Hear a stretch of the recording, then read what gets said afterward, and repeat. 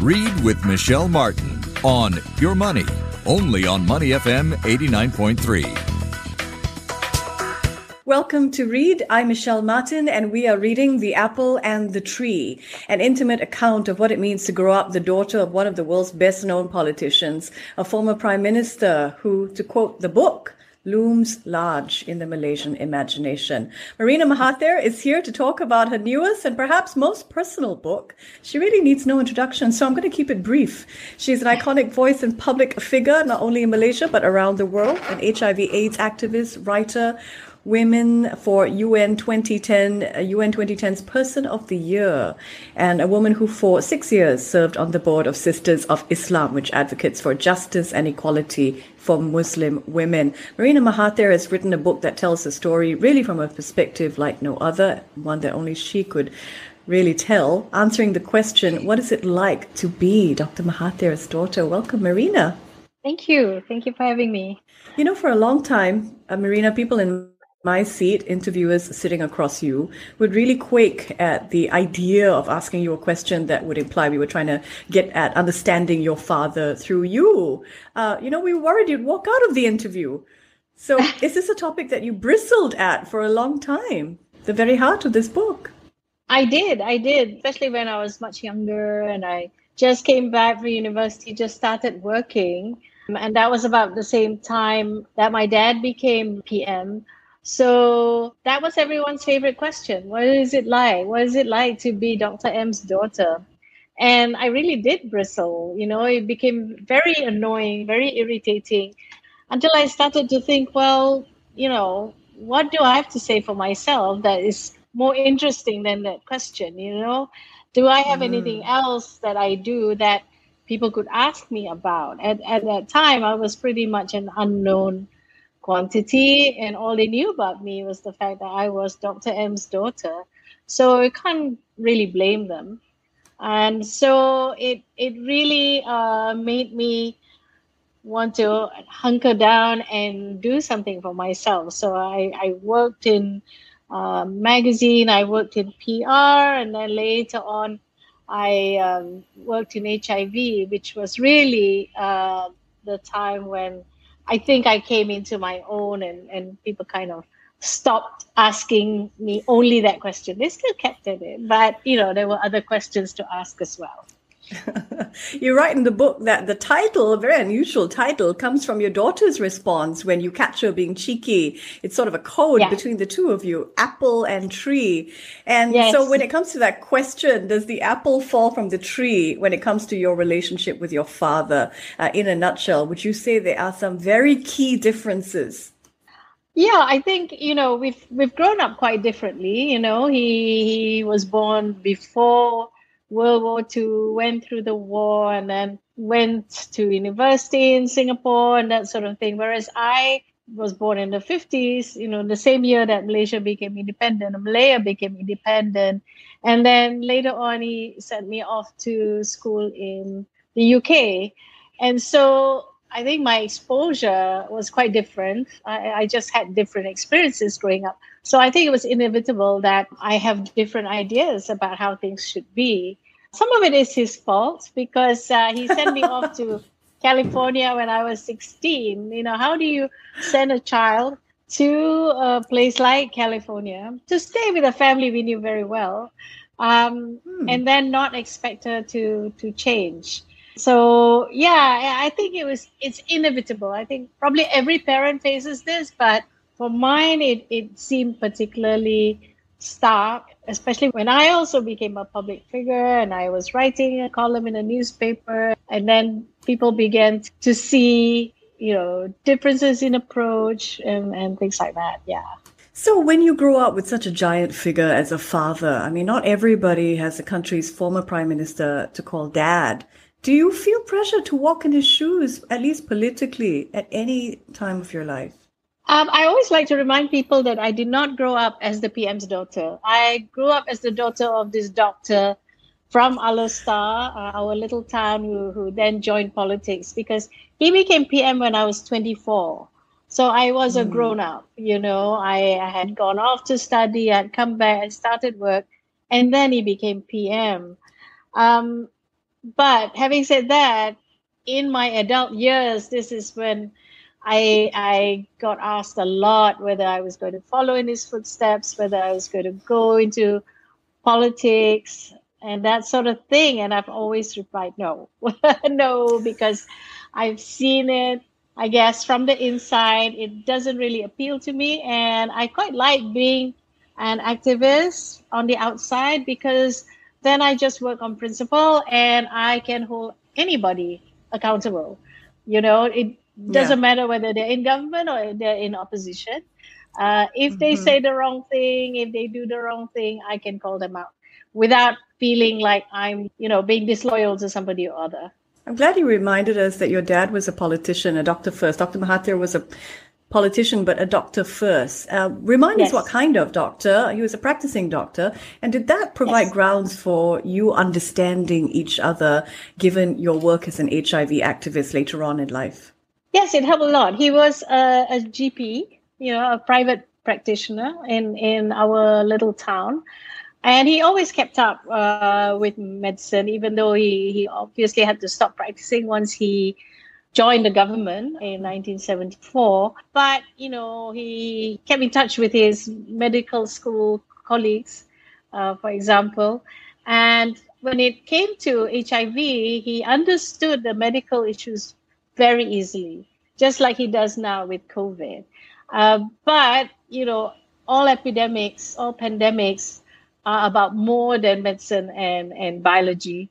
There's also about social issues and legal issues and all sorts of things. So those things he's not so au fait with. So I felt a great responsibility to tell him about those things, to talk about the issues that make people vulnerable to HIV, for instance, and make them find it difficult to access the medicines, etc. And once I had the opportunity to explain that to him, he generally understands because he's quite good at putting things together and seeing the larger picture of a pandemic. You have written as a columnist, you have written publicly. And what happens, take us behind the scenes when you share on topics that have contradicted him, or say you're having a conversation on HIV and you bring up issues that he might not see eye to eye with you on. I mean, what are your conversations like then when you don't see eye to eye? Actually, it happens less often than you think. One, I don't think he really reads my columns because I remember when I was bringing out my first book, In Liberal Doses, which is a compilation of my columns up to that point, my publisher said, we asked him to do a foreword. So I asked him, he said, okay, but can you please send me, a sample of your column so I know what you write about? So I thought, oh, well, he doesn't read. He doesn't read me. Oh, no. I know, you kind of expect parents to be the first to read. But I do think that over the years, sometimes people tell him what I write, especially where they think that I'm contradicting him and all that. So sometimes he'll ask me and I will explain. And, it doesn't really bother him as much as it does other people. And my point of view and his point of view on some things are different. But he doesn't, my column, I'm not the number one columnist in the world, so it doesn't bother. I'm not writing for the New York Times. So it doesn't really merit his attention that much, that he should worry so much about it. So we don't have these big conversations. I mean, the times I've had conversations with him on HIV, it's always been very professional. Where I've come as the president of the Malaysian AIDS Council. I've tried to present facts and figures and given him the larger picture issue, how it impacts on the economy, how it impacts on young people, that sort of thing. And he gets that. He gets that pretty well. Yeah. So you've had to sort of canvas for his time. Yes. As his daughter, we think that you have special access to him, but no. No, I mean, I suppose I could, I could sort of insert things over dinner or something like that. But I was very well aware that, because I had this advantage, because I had this privilege, and a lot of people don't, I Right. didn't feel like I should take advantage of that position. Just like I could have written about HIV in every single column, but I never Right. did. I only did it for World AIDS Day, which is December 1st. And because I just feel that there are so many issues. And I didn't want to, use that privilege to give myself an advantage over everyone else. So, That's very yeah. interesting. Because people think, when you grow up in such a position as yours, with the access that you have, that you somehow grow up with a silver spoon in your mouth. What do you say to that? Not at all. We were brought up as very ordinary people. Of course, my dad was one of the few private doctors in our little town. So he had a kind of position. Everyone knew Dr. Mahathir. Everyone went to Maha Clinic, his clinic, that sort of thing. But in the family, we were always reminded to be mindful of how we behave and everything. I'm of that generation where just to say my parents' names was difficult because it seemed disrespectful. If someone said, "Who are your parents?" it was so hard to actually say their name. It's a very, very traditional thing. And so I'm still shocked, where I meet young people and I say, "Do I know your parents?" And they go, "Yes, I'm Tan Sri so and so's son," and I'm like, wow, So we were, brought up as regular people. So, and not ever, made aware that we were special or we were better off or anything. I went to public school.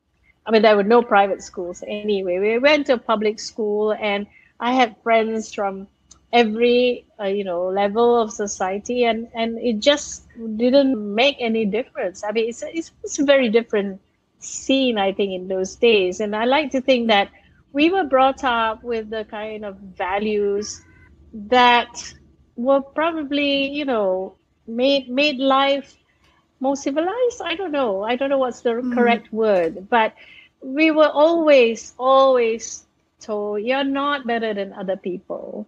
What's going to make the difference is your character, your education, and so you have to work on that." And we always told, you must never lie, must never cheat. That sort And of whose thing. values were that? Did you have a My sense whose parents. values were that? I mean, how hands-on a dad was your dad? Oh, really hands-on, really hands-on, especially when it came to this sort of thing. You're caught lying or you're caught cheating or you're caught stealing, even if it's a pencil, you can be sure that there will be a family meeting and someone's going to get it. So a lot of discipline. I mean, my dad, my parents are old-fashioned in that way. So, yeah, so we grew up with a lot of discipline. Especially about education. I mean, there's no such thing as not going to school or anything like that. And speaking of education, you talk about transiting into the job world, and you write, as any job seeker knows, looking for and applying for jobs is a soul-destroying effort. So again, people think you may have gone through life with it all easy, with doors being open for you, but you actually share some surprises in this book, The Apple and the Tree, about, for example, applying for university and jobs. You write about facing a panel at Cardiff, and they're going line by line through your university admission essay, asking you to substantiate what you meant. How important was it for you to prove yourself in academia and in the jobs world? Well, I must say that when I was in university, when I was undergrad, I wasn't doing much to prove myself. Because I was having fun, at university. I mean, I just did enough to pass, but I wasn't, thinking I should be top of the class or anything like that. My parents, wanted us to go to university, wanted us to finish, but they didn't particularly pressure us. I guess they're kind of unusual Asian parents. They never, they're both doctors, but none of us became doctors. They never said you have to do medicine. You can do what you want. You just have to complete university. and that's it. They weren't even fussed about going on to do masters or PhD or whatever, So yeah, and that bit I was talking about finding a job, I was actually in the UK and not really wanting to come home at first, and looking around for a job, trying for different things. Also trying to go and do a journalism course in university, and it was a very different scene, at the time, because foreign students weren't as welcome as they are now. They're much more welcome now because we're bringing money, right? At that time, this is the 70s. This is the 70s. Yeah, for sure. I mean, if there were 20 places for a postgrad course, there might be 3 for foreigners. So. Wow. It wasn't easy to get in, and I obviously didn't do very well in that department. I didn't get in anywhere at the time, and I had a job there that actually, I mean, I must say that my dad did help, because he knew this person who owned this magazine, and I went there, but it was really a dodgy kind of enterprise. And I left, and then I was left with like, oh, it's horrible being unemployed. I mean, I really know what it's like to be unemployed, because it is soul destroying. Like every day, you don't have anything to do, and it's weird. It's you sort of feel worthless because you are not doing anything. You're not contributing anything. You're certainly not earning anything. Mm-hmm. And those few months, especially it was winter, was really not very pleasant at all. And eventually my mom said, just come home. I mean, I talk about a big tragedy that happened that, just sort of devastated me. And then my mom said, come home. So I came home, and I started a job, which I began with, the usual, oh, here's this, this VIP daughter coming in and thinking she's a hot shot. And so the first response wasn't great. But I just sunk it down, and I worked, I really worked. And then they realized, oh, this girl can actually work, and she can write, and she'll do anything. So I think after that, I earned my stripes, Speaking of earning, how important has it been for you to earn your own money, to be able to stand on your own feet? And did you always see yourself at the back of your head as sort of standard bearer for what people could expect from the success of a Malay woman? Well, I have my mom as a role model. She's the second Malay woman doctor in the country, and she had many, many achievements on her own accord. So for me, growing up, this was a natural thing that I should go out and work, and I should make something for myself. And it never occurred to me to not work and to not earn my own money. So yeah, it was great. You suddenly have your. I mean, I started off with a paltry 800 ringgit, as a cadet reporter, but I still did the traditional thing and took my parents out for dinner with my first salary. That sort of thing. And it makes you feel good, the first time, wow, I'm paying the bill. So it was a great feeling, and it's been like that ever since. So yeah, it's always been quite key. I mean, to being able to stand on your own, to have your own dignity really in life is through earning your own money. So when it came to retirement, what did Dr. Mahathir's retirement, your dad's retirement, mean for him and for you?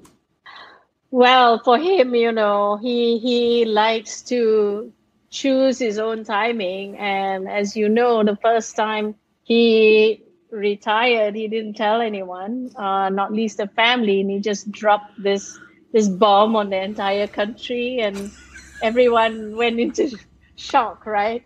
But once we got over the shock, the family, we were really happy, because then it meant we had him back with us, I mean, for 22 years. 22 years is a lot to give to the country and to miss so many things. I mean, can you imagine, like, at the start of the year, I mean, their birthdays are in July, and we have to book with the office.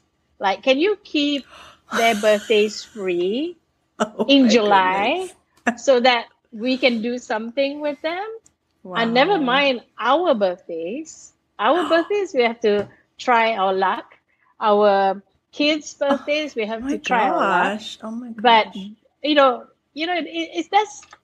that's the life of a public figure like him and a politician. The country comes first. Yeah. And God forbid some disaster happens and he has to go off and so it was great to have him, and we could actually have proper family holidays together.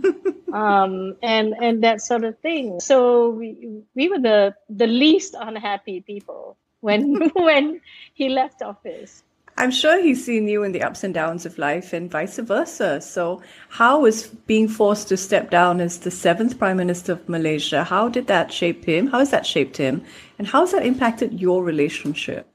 No, it hasn't impacted my relationship with him because, in the past few years, and especially for the last election, I was actually on the same side. I campaigned for Pakatan Harapan. I was really happy when they won. I mean, it was incredible.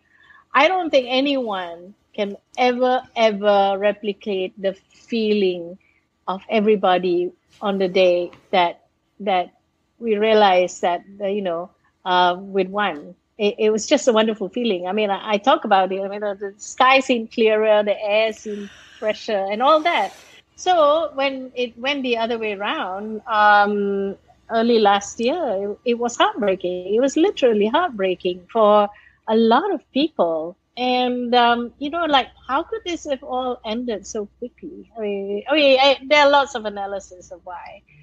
But that emotional thing, I mean, I was there with him and his entire cabinet and supporters on the day that they realized that they really, really had lost the government. And, it was just so sad. It was just so sad, like all that work. And the work actually, when you think about it, it took 10 years or so, or 20 years even. And then it all ended like that. And now we're in this state where, I don't know, I think we're ruled by imbeciles, but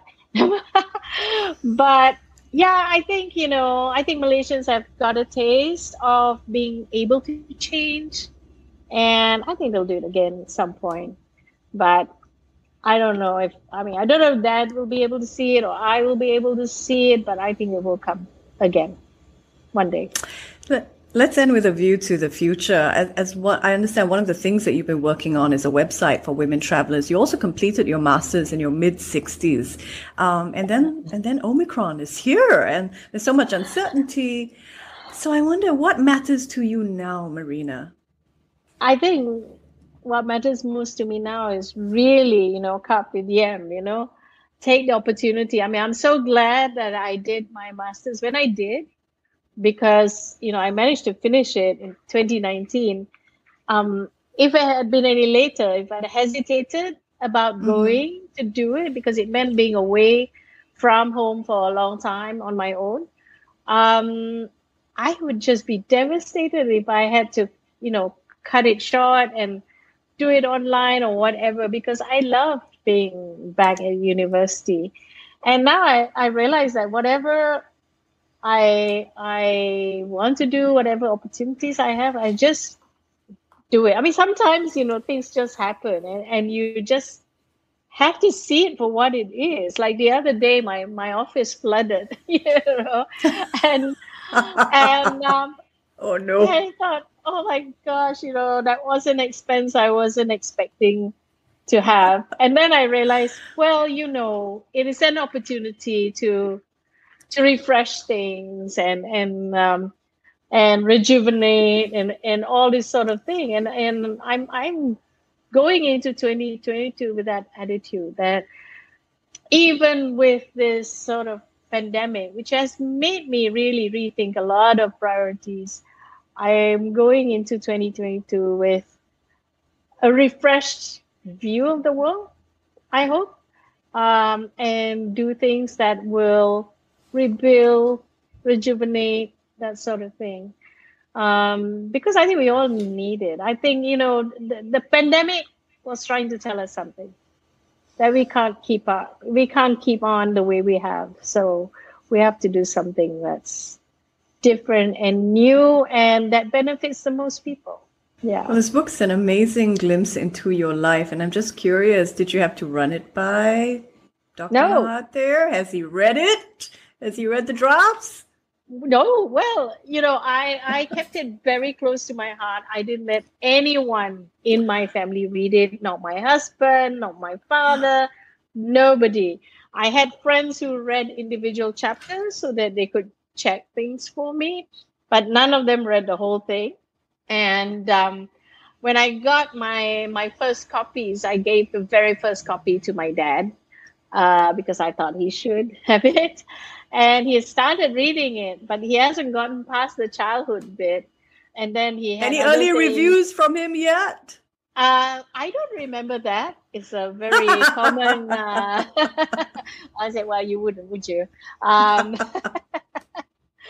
But yeah, so far, not many bad reviews. At least not from those close to me. Well, that's a relief. It's a very personal story and told only the way you can. As I said, it reads like a novel. So thank you so much for the book and for this interview. We've been speaking with Marina Mahathir about her latest book, The Apple and the Tree, Life as Dr. Mahathir's Daughter. I'm Michelle Martin. Marina, thank you so much. Thank you. Thank you for having me.